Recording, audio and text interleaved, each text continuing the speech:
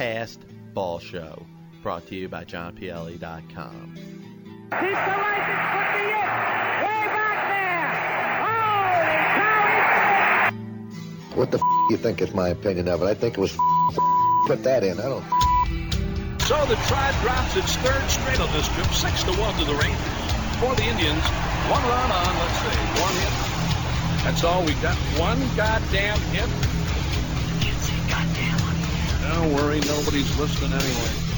I'm talking about the past, I'm talking about the history, I'm talking about what's great about this game of baseball. There's so much stuff that we can talk about. I would say I wouldn't know, but I would say the reason why they won it past is baseball going into the highest baseball sport that has gone into baseball, and from the baseball angle. I'm not going to speak of any other sport. Let me start by telling you this.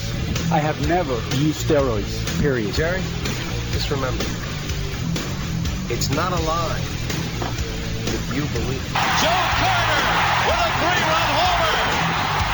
The winners and still world champions, the Toronto Blue Jays. And this team sucks. Well, he's out. Yes, Freddy is out. Look at this. Freddy is out. Damon Matt. I'm not in here to argue about other sports. I'm in the baseball business. It's been run cleaner than any baseball business that was ever put out in the 100 years at the present time. Sell the team. Oh, yeah, welcome aboard John PLE Past Ball Show, MTR Radio Network. Thanks for having a couple minutes today. Of course, Saturday mornings from 10 to 12 right here on the MTR Radio Network. Of course, a reminder, anything that I talk about, discuss, you want to get your input available, of course, because this is an interactive program. Tweet at me at John_PLE. And, of course, we're going to jump right into stuff that everybody else is talking about. But I'm going to put my own little spin on it, my own little opinion of what I think is really happening with this whole biogenesis thing. And, you know, in regards to Alex Rodriguez, you look at the other players that were all announced the suspensions this past week, 50-game bans for all the players involved, for the exception of Alex Rodriguez and, of course, Ryan Braun. And Ryan Braun, of course, accepted a 65-game suspension a little bit, about 3-4 weeks ago. Alex Rodriguez, of course, 212 games announced by Major League Baseball, something that is totally different from the collective bargaining agreement. They don't have a drug test to say that he tested positive, for the exception of the anonymous one, which I have a little bit of an issue with. But I'm also not going to come across like I'm this guy that's out to avenge or to defend Alex Rodriguez. What he has done, he obviously messed up. He screwed up. He did what he was not supposed to do. And obviously there's a penalty that he's going to have to face for it. And I think that this is a guy that understands that what he did is worthy of a suspension in some way, shape, or form. But I think the issue and the reason why this guy is going to appeal the whole thing is because he feels it's excessive. And if you look at what Major League Baseball has done, maybe in collaboration with the Yankees or not, this is a situation where they want to make a statement based on this one guy. And if they can get Alex Rodriguez, essentially get him out of the game, then maybe it makes a stand towards steroids and their place in baseball and the way it should end up being going. Bottom line is, you got a 50-game ban for a first-time offense, a 100-game ban for a second-time offense. Where does that fit into the penalties that were issued out to Alex Rodriguez? You know, and people say, oh, man, how could you say anything like that? All the rhetoric, anything that you have to say has to be anti-Alex Rodriguez. Screw him, get him out of the game. Nobody wants him there. And I'm not saying he belongs in baseball. I'm not saying that he should continue playing. To me, the guy has a contract where he's signed for the next 4 seasons after this. The bottom line is he's gonna play as long as he possibly can until his whatever ailing him in his body isn't able to work anymore. And the fact that he made his debut for the season on Monday, the same Monday that MLB announced the suspensions in regards to biogenesis, is a sign that this guy wants to play. And based on what you see on the field, I don't think he's washed up. I think you give a couple more weeks to actually see where he is. And I bet you in the end he's going to put up numbers that are somewhat comparable of what you saw in a regular season when he hit 272 and hit 18 home runs and drove in a handful of runs for the New York Yankees. He's probably close to that player when he's at 100%. So in regards to, hey, the guy's washed up, he should just give it up, that's a lot of sour grapes from a lot of fans and a lot of people that follow the game of baseball, that they just want to see blood. They want to see this guy out to make a statement for whatever it is. A lot of people's statement is in regards to just simply not liking the guy, which I'm not willing to take that as an acceptable excuse. I mean, there's plenty of people you come across, whether it's in your work life, whether they're professional athletes that you follow, that you simply don't like. And, you know, to just go out there and say, hey, I don't like this guy, he should be gone from baseball. I don't think it's that big of a deal to that your opinion of disliking a professional athlete should value into the way of the opinion of what should actually happen. But in regards to Alex Rodriguez, the bottom line is now that the suspension has been handed out, and now that this guy is playing back, he's back into playing shape, he's active, he's on the active roster, he's in the Yankee lineup, and will probably be for the foreseeable future, he's going to play for the rest of the season here. And whether the Yankees get themselves back in the pennant race or not, it's not going to matter. Alex Rodriguez will be in the Yankee lineup essentially until this season's over. And a lot of people expect to get the quick reaction, the quick arbitrators discussion and the hearings and the whole thing. This is something that takes a long time. And one thing that doesn't get mentioned really that often is the whole process that's been collectively bargained between the players and the owners in regards to Major League Baseball's drug treatment and prevention program. You have a situation where a player finds out about a positive test. And we're going to get into the positive test first, and then I'll tell you how it relates to what's going on with A-Rod and why this is not a process that's going to be dealt with and handled overnight. But the way it's set up is you have a failed test. The player and their agent and the Major League Baseball Players Association are notified. Once they're notified, they have a choice. They could either accept the suspension then, or they could go through the appeal process. Now understand, when we're in this situation and it is going to the appeals process, this is not a public matter. The public does not know about it. Remember Melky Cabrera last year. Melky Cabrera was notified of his suspension for a failed drug test under the drug treatment and prevention program in spring training, after spring training, around the beginning of the season. Did we hear anything about it until after the All-Star game? No. And look at what Melky Cabrera did. He had a ridiculous season. He was hitting .350. He was the All-Star game MVP. And all of a sudden we were talking about how this guy's going to get a 5, 6, 7-year contract when he hits free agency because he's one of the top outfielders in all of baseball based on his performance. And would you think that if there was any breach here, if there was anything stuck in the middle where there was any leaks that would go out, a leak would obviously have come out about him failing the drug test. And it didn't. It didn't until after the All-Star break when the appeal was heard and the suspension was upheld.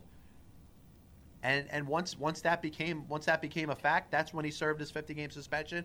And obviously you see everything that happened in regards to it since. That being said, you look at these suspensions and you think it's such a simple thing. And this is what the general public thinks. They think it's just such a simple thing. Hey, there's either a failed drug test or there's a connection to this biogenesis thing. And once that's figured out, it's all becoming public and everybody is supposed to know about it. That's not the case. And you're dealing with a different type of situation here. We're talking about something that ends up happening totally and completely different in the way this biogenesis thing was handled. Because you had an anti-aging clinic in Florida run by Tony Bosch, and it ends up getting shut down. Everything gets confiscated. They got all the records. So they're not dealing with failed drug tests. But what they have is evidence that the players that were linked to this thing were using the performance-enhancing drugs. And, you know, they don't have evidence of it being in their system, but they have evidence via payments, files, certain chemicals that were issued to certain players. So that gives them the case in order to, have suspensions in regards to this thing. Now, some people want to say that it's something that should be all of a sudden a separate matter and make it a criminal thing and not take it in Major League Baseball's case and say that it has to be run like a criminal trial. Like, hey, you got charges for wanting to buy the drugs, buying the needles, injecting them in you, throwing away the syringe at the end. But that's not the way it works. Everything involves a due process. And we look at things in life, and we realize that people that are convicted of heinous crimes such as murder and rape and stuff like that they are given their due process. No matter how guilty they seem before a trial starts, they have the right and the ability and the American God-given thing to have proper representation and present their case, because it's a situation where they're innocent until proven guilty. And now we're talking about Major League Baseball, and people are so fed up about the steroids. They just they're so tired of it. They hate it. They want to get every single player that's ever done a performance-enhancing drug. And they want to just take away the rights of all types of baseball players that have that same due process. So you're going to tell me that if there's a murderer out there that convicts a crime in cold blood, is going to still have the right to get an attorney and present their side of the case and is innocent until proven guilty in a court of law.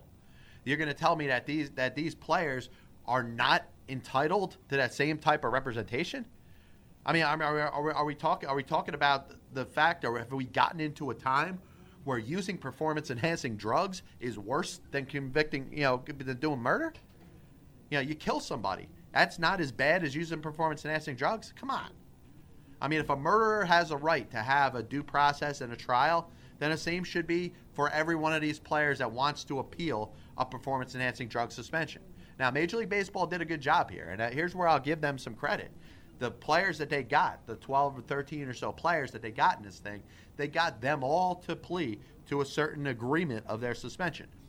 So, in other words, every player from Nelson Cruz to Jahani Peralta, Everth Cabrera, Jordani Valdespin, Cesar Puello, Francisco Cervelli, Fausto de los Santos, Jordan Norberto, and then, obviously all the other names that were involved in this thing, they got every single one of those players to waive their right to a trial, to waive their right to an arbitration hearing, and waive their right to proper representation by the Players Association of Major League Baseball.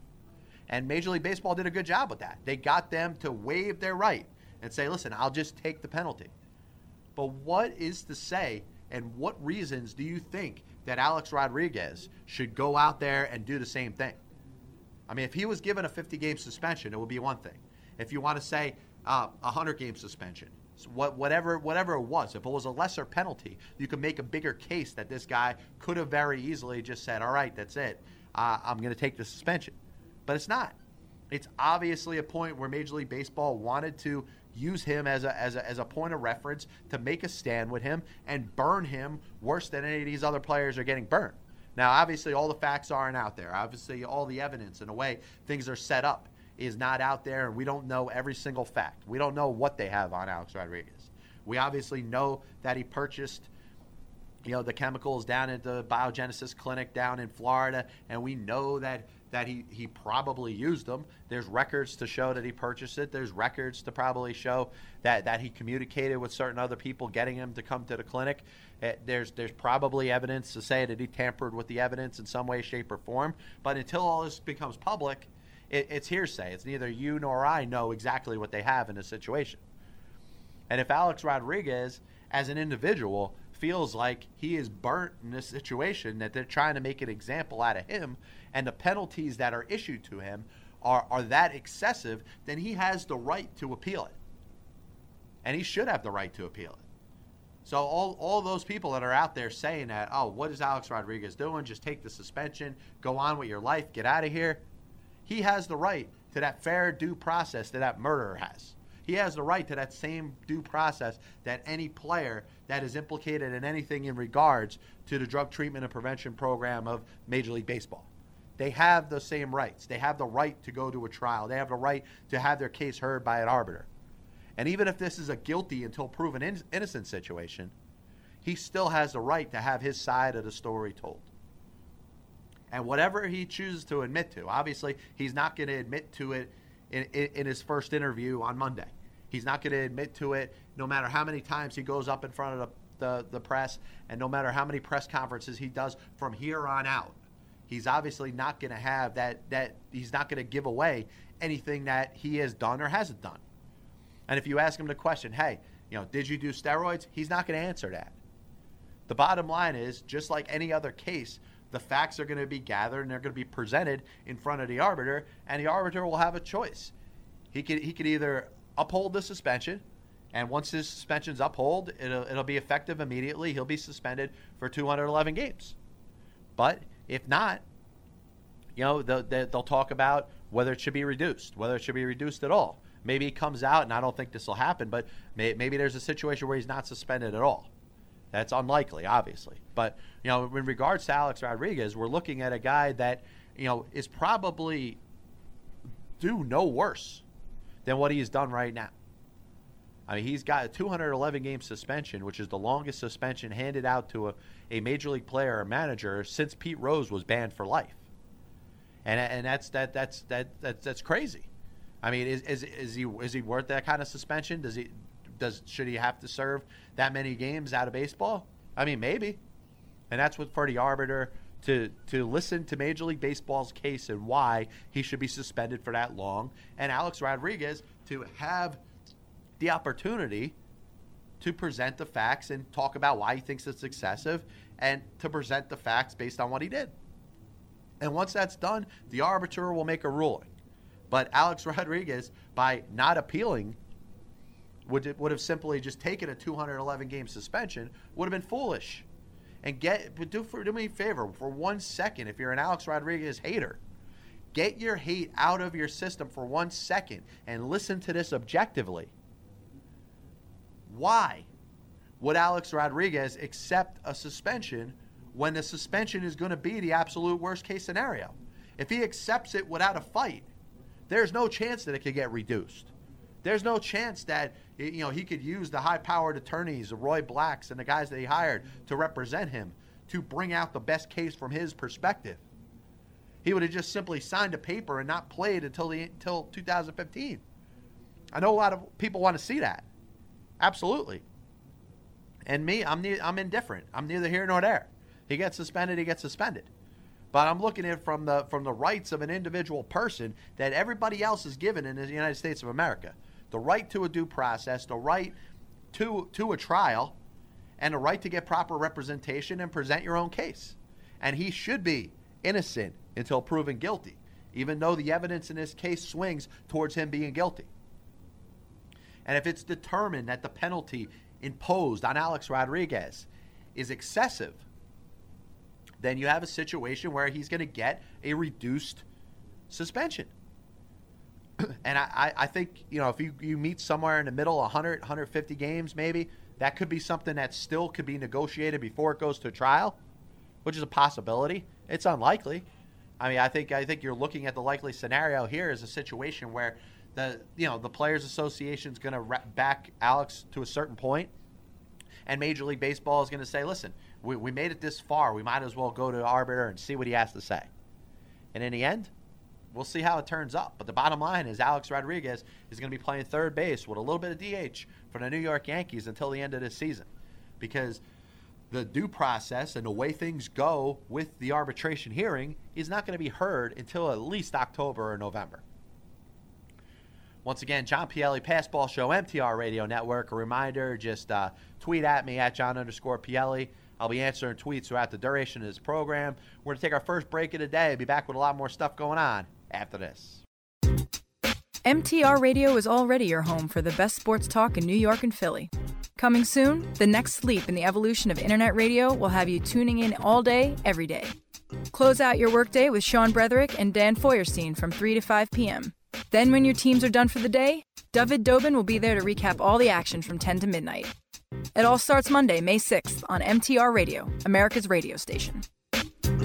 You're listening to MTR Radio. I'm Karen Siaska-Zeltman from Italian Hour. When my car needs service, I take it to Jonathan's Complete Car Care. Jonathan's Complete Car Care is the best for auto repairs, tires, diagnostics, and tune-ups. You can depend on Jonathan's for the best service at prices you can afford. Give Jonathan's Complete Car Care a call, 609-601-6460. They work hard to give you the service you need. Jonathan's Complete Car Care works with many vehicles, including Mercedes-Benz, BMW, Volvo, Volkswagen, and Audi. Make Jonathan's Complete Car Care the company you keep. 609-601-6460. Call today for a free estimate or visit. Find us on the web at jonathanscompletecarcare.com and like us on Facebook and find us on Twitter. You're listening to MTR Radio, Powered by MTRmedia.com.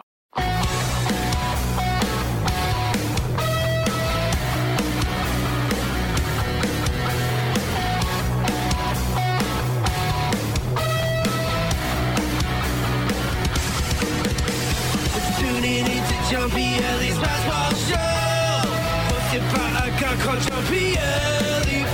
I'm tuning into Jumpy Ellie's Basketball Show at JumpyEllie.com.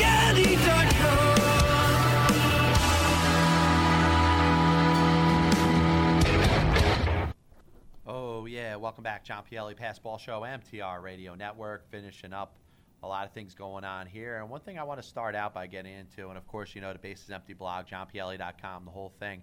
I got into a couple of historical aspects, and you know, one of them was from a long time ago. The other one was from both of them were kind of fairly recent.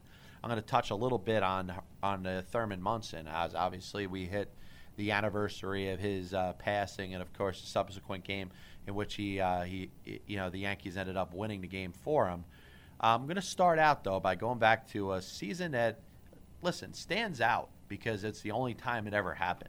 And it was so long ago, obviously took place around the time of World War II, and that was the St. Louis Browns of 1944. And what stands out about the St. Louis Browns, of course, is the fact that that was the only year that they won an American League pennant in their history. And you looked at the fact that prior to 1944, the Browns had finished in second place just twice. Other than that, they were kind of a bottom-of-the-league team. They weren't very good, and they were kind of known as being the lovable losers. And it wasn't until they ended up going to Baltimore, which was exactly 10 years after they won the American League pennant, that they started having some success. And even after 1954, it wasn't until, 1967? Do I got it right? 1967 against the Dodgers in the World Series when they ended up winning there. It wasn't until then where they became a postseason team, and of course, you know, obviously had some success after that, winning the World Series in 1970, winning the pennant in 69, of course, winning more pennants in 71 and 79, and the World Series in 83.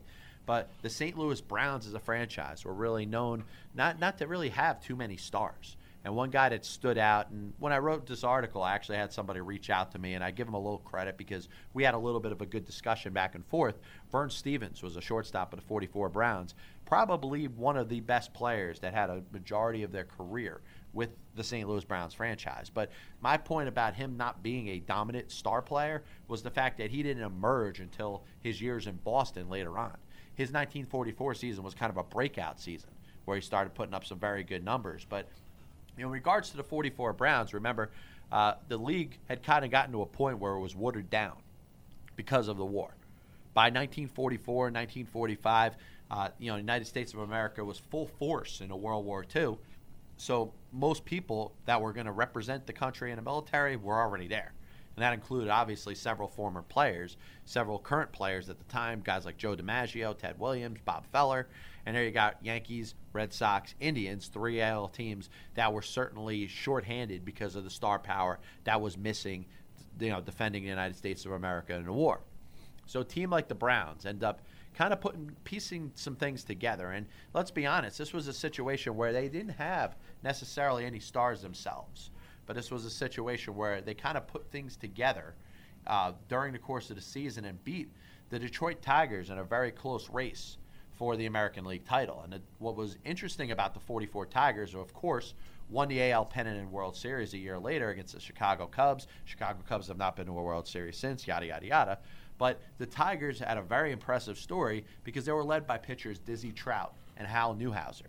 Hal Newhouser finished with a 29-9 record. Dizzy Trout was 27-14.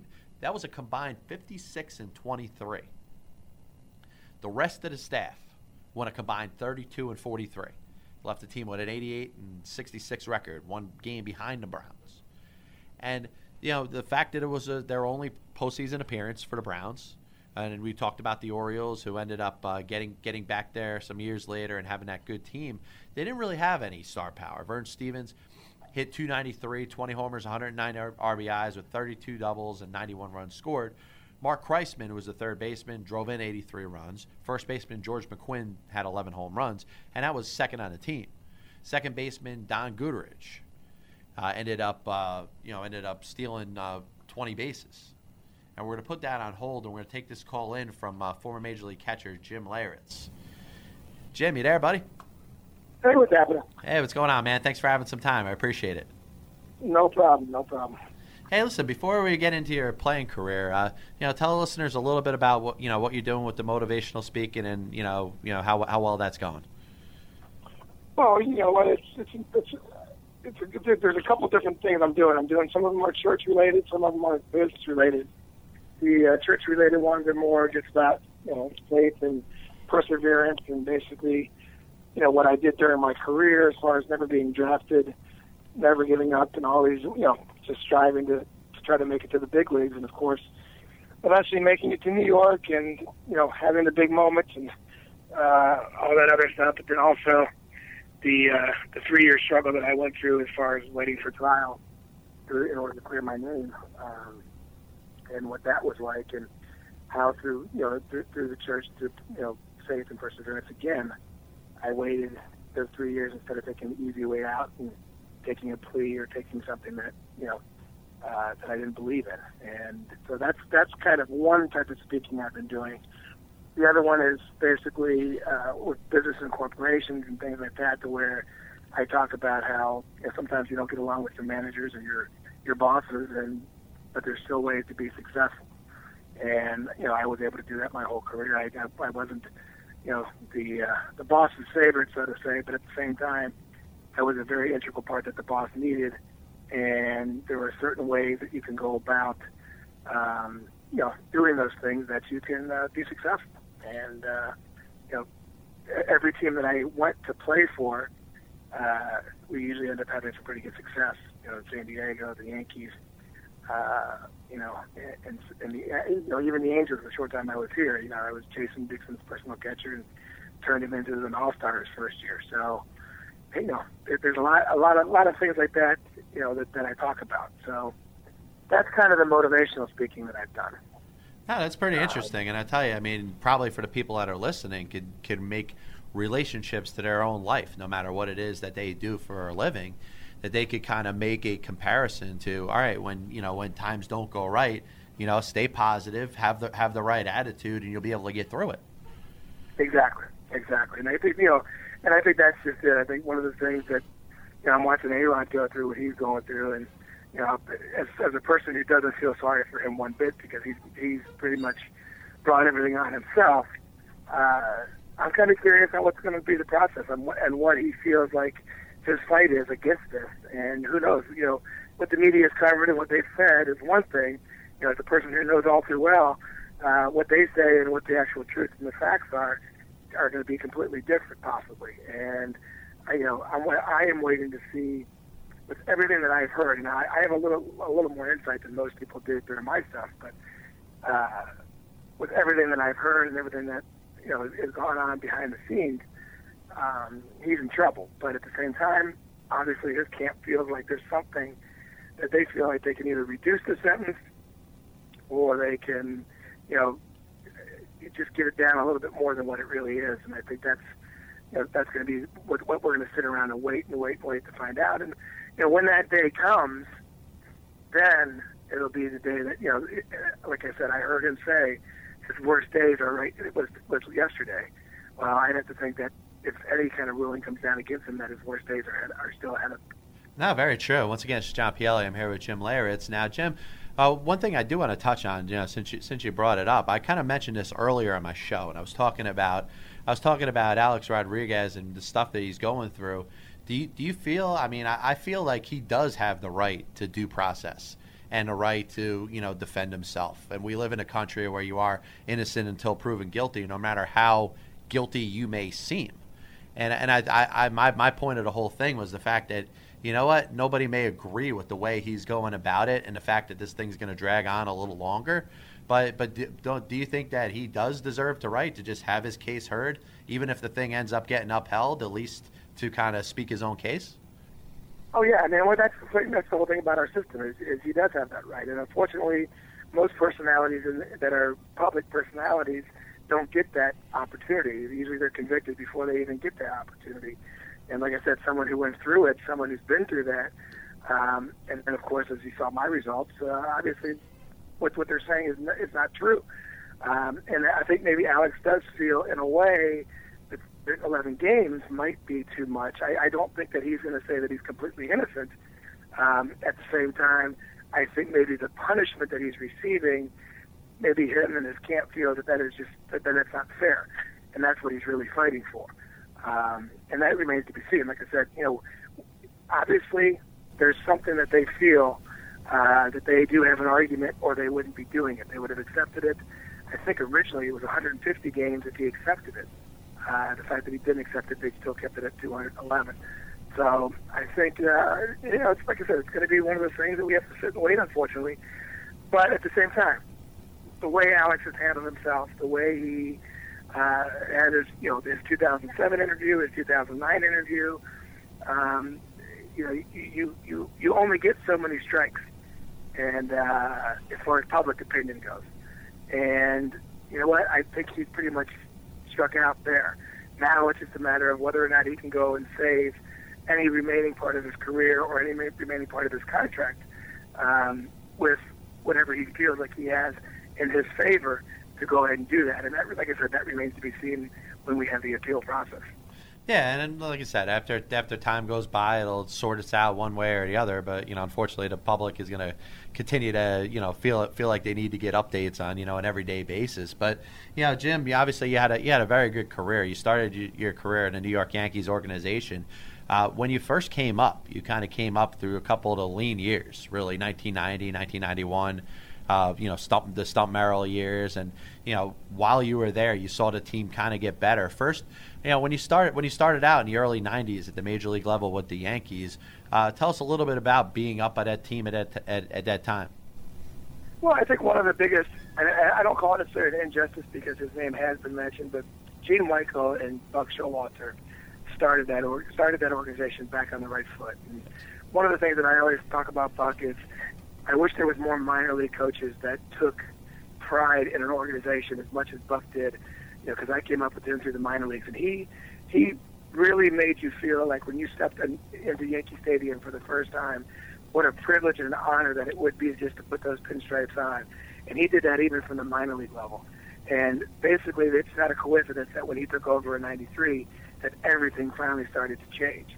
Unfortunately, he didn't get past the '95 season, but him and Gene Michael were the ones that orchestrated and built that organization to when Joe Torre took over, Joe was able to reap the benefits and keep it going and keeping the players, the egos out of the locker room. And Joe did a great job of that. But like I said, honestly, Buck Showalter was a huge, huge key to that.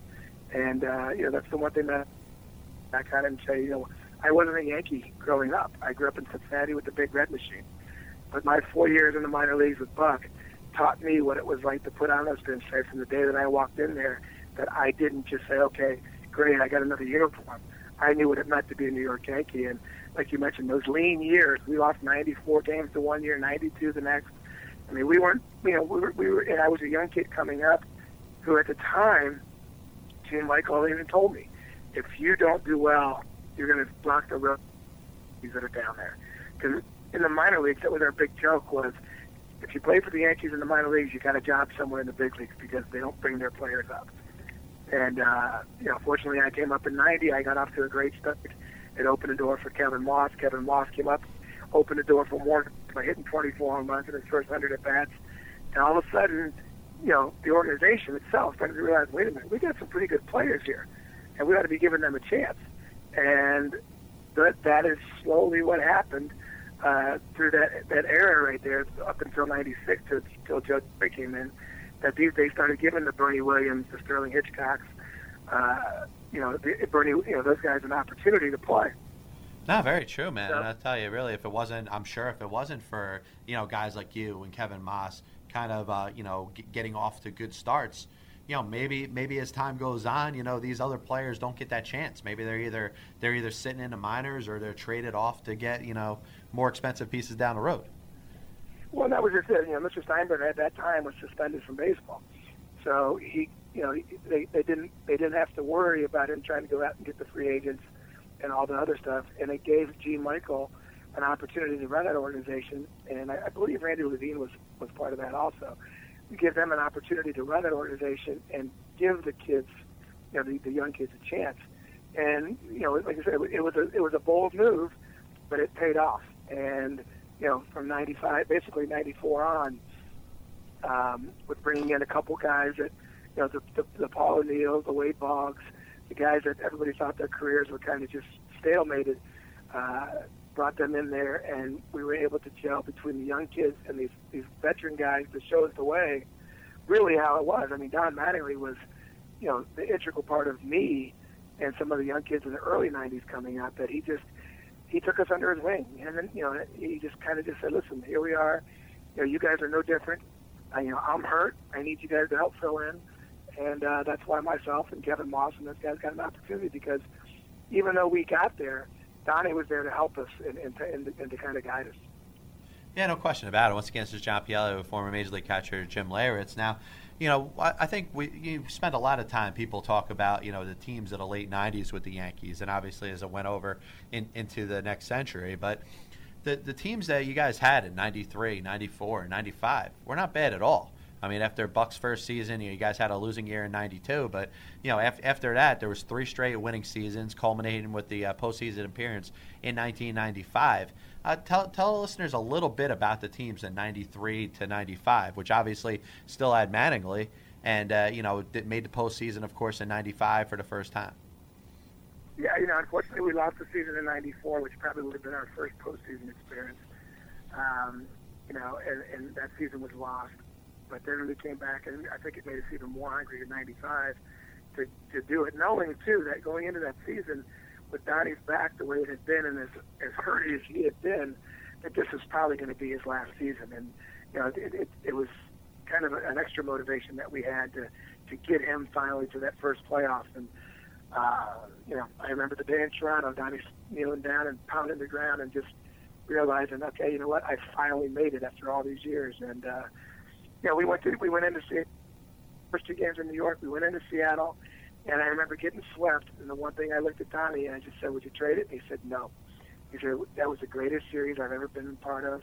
Even though we lost, it was a great series, and I couldn't have asked for anything more." And it was like I said, that was a pretty special year, and it started, like I said, what we developed over the last 4 years of the 1990s.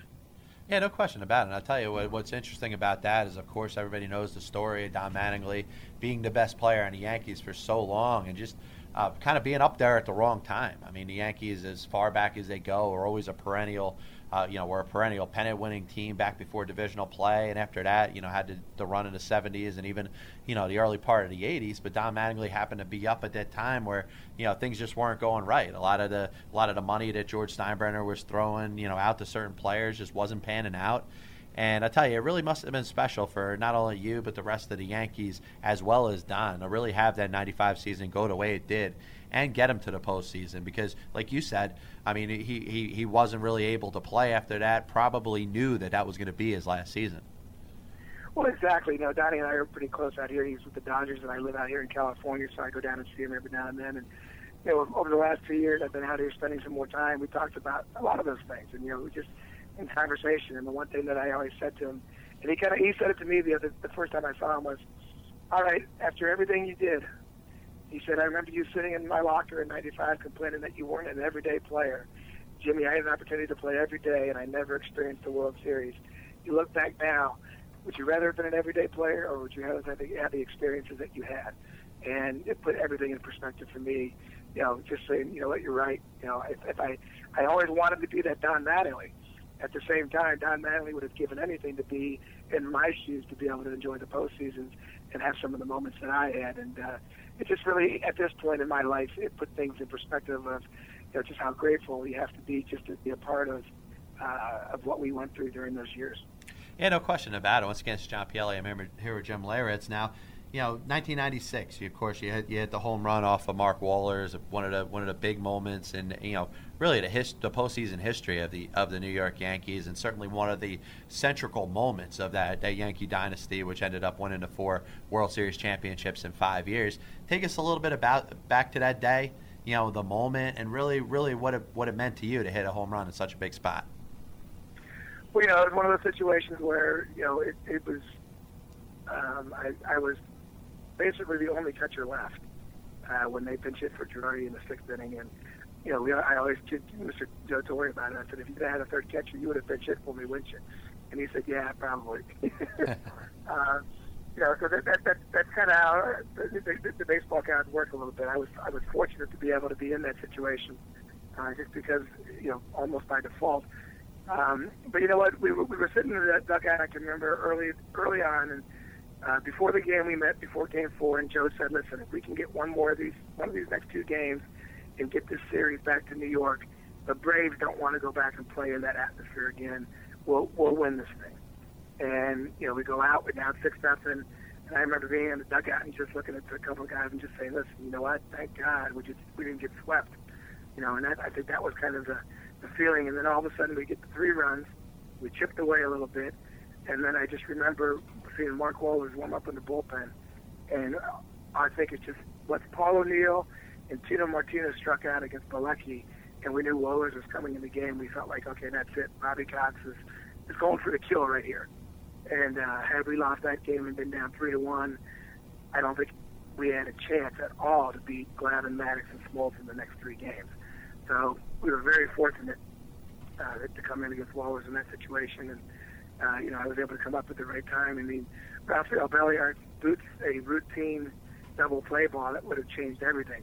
And, you know, just all the things that happened in Charlie Hayes' ball staying fair, you know, Darryl Strawberry coming up with a big hit, all those things that just kind of fell together was perfect timing. And, you know, once I hit the home run, you know, you could see the reaction of the bench, you could see everybody on there, and then when we win that game, it was just like, you know what, we're gonna win this thing. The momentum shifted, and we were able to go ahead and sweep them and, you know, celebrate Game 6 there in Yankee Stadium with all the fans. And, you know, to me, that moment, I remember Joe Torre telling me, get everybody on the mound and let's take a circle, let's take a lap and thank the fans. And we were all kind of like, why would we do that? That's okay. And after we did it, everybody to a T said that was the greatest moment to be able to thank all of those New York fans, especially for somebody like me who had been with the organization for 6 years, and I was a senior member on that team, to go around and just thank those people for staying with us throughout those early 90s when we weren't very good. Yeah, I'll tell you what's interesting about it, too, and you look at the whole history of the New York Yankees, that was the longest period of time that the Yankees went without winning World Series championships, from 78 to 96. And I tell you, it really probably brought back, you know, some of the older generations that remembered what it was like to see the team win the World Series. And I tell you, it must have been an excellent, excellent moment for the fans there. Well, I think it was, and like I said, what it did for the organization, winning that thing was, you know, Mr. Steinbrenner was ready to get rid of, you know, half the team and start all over again, bringing in new people. And I think he might have even considered firing Joe Torre if we didn't win that World Series. And had he done that, can you imagine the next 5 years what could have happened possibly compared to what really went, you know, what that did do and what it did do for the organization to win the next 3 out of 4. So, you know, it was a great moment. I remember coming back in '99, winning the World Series in '99 with them, and being on the float in '99 and just saying, you know what, this is awesome, but it's nothing like '96. And I think to all those guys, '96 was probably the most special parade. That all those guys that were part of all those teams. Yeah, and I'll tell you obviously have a chance to kind of be on the other side of that in 1998. You end up with the San Diego Padres. You know, you end up having a very good postseason that year, and you know the ALDS and the the NLCS and the NLDS. You know, what was it like being on the other side? You know, the Padres obviously winning the National League pennant, you know, getting themselves to the World Series the first time since 1984, and then you go up against the Yankees, the same group of players that, you know, you were just with. How did it feel being part of that World Series for the Padres against the Yankees? Well, I tell you, it was interesting, you know, and being able to go back. I had like you mentioned, I had a good NLDS and NLCS. Going back into Yankee Stadium, playing there, it was interesting to be on the other side of guys who had never been there. You know, our whole Padre team, you know, with the exception of Tony Gwynn from back in 1984, went once. None of those guys had ever been there, and you know, it was overwhelming. It was New York City. It was, you know, game 1 and 2 in New York. And we had confidence, but at the same time, we knew what we were up against. I think going into that game was great, And unfortunately, Kevin Brown, who had food poisoning, couldn't last more than 5 2/3 of an inning. Had he been able to be a little bit longer, I think we would have had a chance to win that game. But as soon as we lost that game one, as soon as Tino hits the home run, and we lose that, it really deflated us. And I think, as good as that Yankee team was, we just said, let's just try to battle from here on in. And of course, they swept us in that series. I always joke with people that I went 0 for 10 in that series. My hardest ball that I hit was against Mariano Rivera in Game 4 with the bases loaded, and I always teased Mariano because I was 3 for 4 lifetime against him, and that one out that I made was the World Series. And then I come back the next year in '99 with the Yankees, and my one at bat in the World Series is the home run. So I always joke with people that I was only supposed to hit in the postseason in the World Series with the Yankees, and it was losing to them that year was interesting. It was like losing to your best friend, so it wasn't so hard to watch. At the same time, watching them celebrate on our field in San Diego was kind of tough. Yeah, and actually that's right what I wanted to get into. You had a chance, obviously, to play with the great Tony Gwynn, and obviously one of the better, I guess better personas in regards to Major League Baseball history. The way he went about the game, his success he had in his career, and the fact that he had just kind of a quiet success to him. He knew what he was doing. He went out there and did it. Tell us a little bit about your experience and what it was like playing with Tony Gwynn.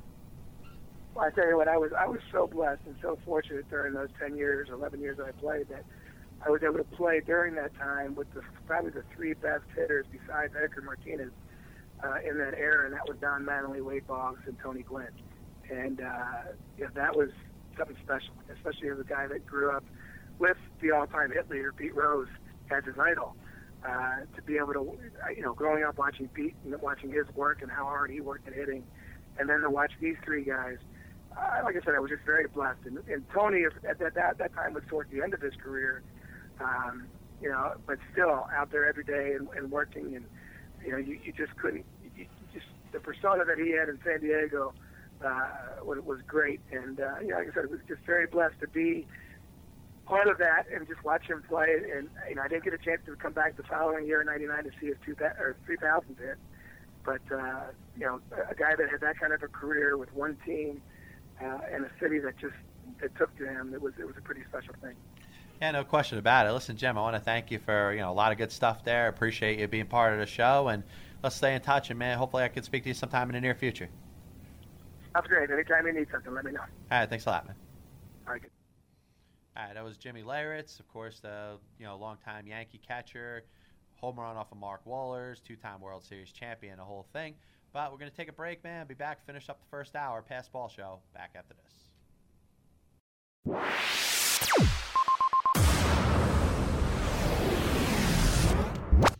This is Lady E, one of the many broadcasters at MTR Radio. If you're listening to MTRradio.com, fantastic. Que bueno. But if you want to take us with you, we have an app for your smartphone that lets you listen to us 24/7. Just go to Google Play on your Android device or the iPhone App Store and download our app, MTR Radio.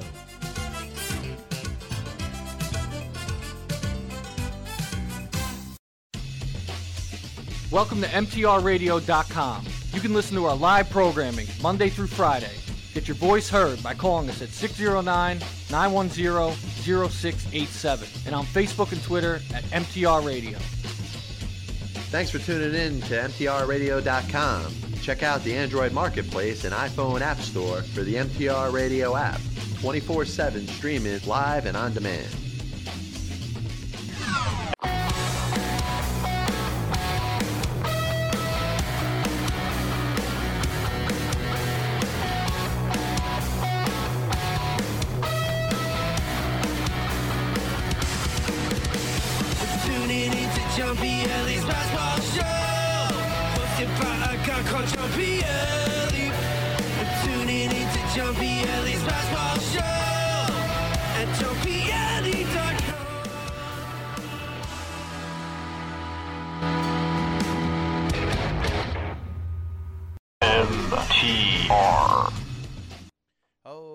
Welcome back. John Pielli, Pass Ball Show, MTR Radio Network, finishing up the first hour. Hope you guys enjoyed what you heard so far. Jimmy Leyritz, very good interview right there. Got in a little bit of A-Rod conspiracy theory, playing devil's advocate type of thing. But I'm going to finish this off by talking about the 1981 postseason. And that's something that really stands out to me because this is a situation where it was a year like no other. You had division series. You had the DS and before the championship series. Something that never happened before. And, of course, that was all brought to by the fact that there was the players' strike and the season was kept down to about 104 to 109 games between each team. And, obviously it's made for a very interesting season. And what was agreed to for the terms of coming back after the strike was the fact that the players and owners agreed to a split season, which in fact allowed for the teams that were ahead at the time to be considered first half champions and automatically going to the postseason. And what would have been great to see if one of those teams actually repeated in the second half, then it wouldn't have had to play a league division series. The Yankees, A's, Phillies, and Dodgers were guaranteed spots because it didn't really matter what they did in the second half. The only thing that they had is the opportunity that they won the division again, then they would have a bye through that first division round. And what ended up happening is you had 4 different teams that ended up winning the division the second half of the season. The Brewers, the Royals, the Expos, and the Astros made it to the postseason, setting up a series between each of the division winners. And the Yankees beat the Brewers, the A's beat the Royals, and the Expos beat the Phillies, and the Dodgers beating the Astros, setting up the division series. The championship series, which set up the Dodgers and Yankees in a World Series, in which the Dodgers got a revenge over losing in '77 and '78 by beating the Yankees. And an interesting thing about it, and 2 things I'm going to touch up on before we finish up here, is first, the division winners of the first half of the season all advanced, for the exception of the Expos, who beat the Phillies. And the other interesting thing was the fact that the way the divisions were set up, the 2 teams that won the National League East and West finished with the most wins in their respective divisions did not make the postseason. The Reds, who had the best record in Major League Baseball, did not make the postseason. And, of course, the St. Louis Cardinals of 1981 finished ahead of the Expos technically by 4 games, ended up winning the division but not making the postseason. And obviously the way things turned out, Fernando Mania, the way things ended up, the World Series was great between the Dodgers and Yankees. I think a lot of people wouldn't have wanted to see anything different. But, listen, you would have had a situation where neither the Yankees nor the Los Angeles Dodgers would have made the postseason if you let the teams finish out the records that they ended up having. The Brewers would have beat the Yankees. They would end up going to the World Series. And, of course, the Brewers end up becoming, American League champions a year later. And it turns out to be a situation where both situations, and, it ends up working out differently. The Cardinals, who end up going to the World Series, could have been part of the postseason in '81 as well. Would either one of those teams have repeated as league champions? Could the Cardinals have repeated in '81 and '82? Listen, a lot of different interesting things to get into in regards to this whole thing. And I find it very, very fascinating that you had the 2 best teams in the National League not making the postseason. Now, listen, they one of them made right by it, the Cardinals. And remember, Gary Templeton was a starting shortstop that year. Whitey Herzog ends up trading him for Ozzie Smith, starting the successful teams of '82 to '87, which saw the Cardinals win a World Series championship and 2 more NL pennants. But the Reds were on the decline. The Big Red Machine was just ending that year. And you had guys, obviously, like Johnny Bench, guys like Tom Seaver. John McNamara was a manager. He led the team to the playoffs in '79. George Foster, Dave Concepcion, they were still around. Ray Knight was part of that team. And the Reds, obviously, that whole team ends up going to caboodle, with Pete Rose coming back in, 85 or 86 and becoming a manager. And obviously, he ends up getting suspended. The Lou Piniella-led team in 1990 ends up winning a World Series, but with no remnants of what was left on that 1981 Cincinnati Red team. So that was a chance that they lost out on. And obviously, they glorified it by putting up the best record in the league, the whole thing. And, it's a shame. And a lot of people don't know that the team with the most wins in Major League Baseball, the Cincinnati Reds in 1981, did not make the playoffs. So also want to thank Jim Leyritz for being part of this program. Lots of stuff to get into in the second hour. John Pielli Pass Ball Show, MTR Radio Network. Back after this.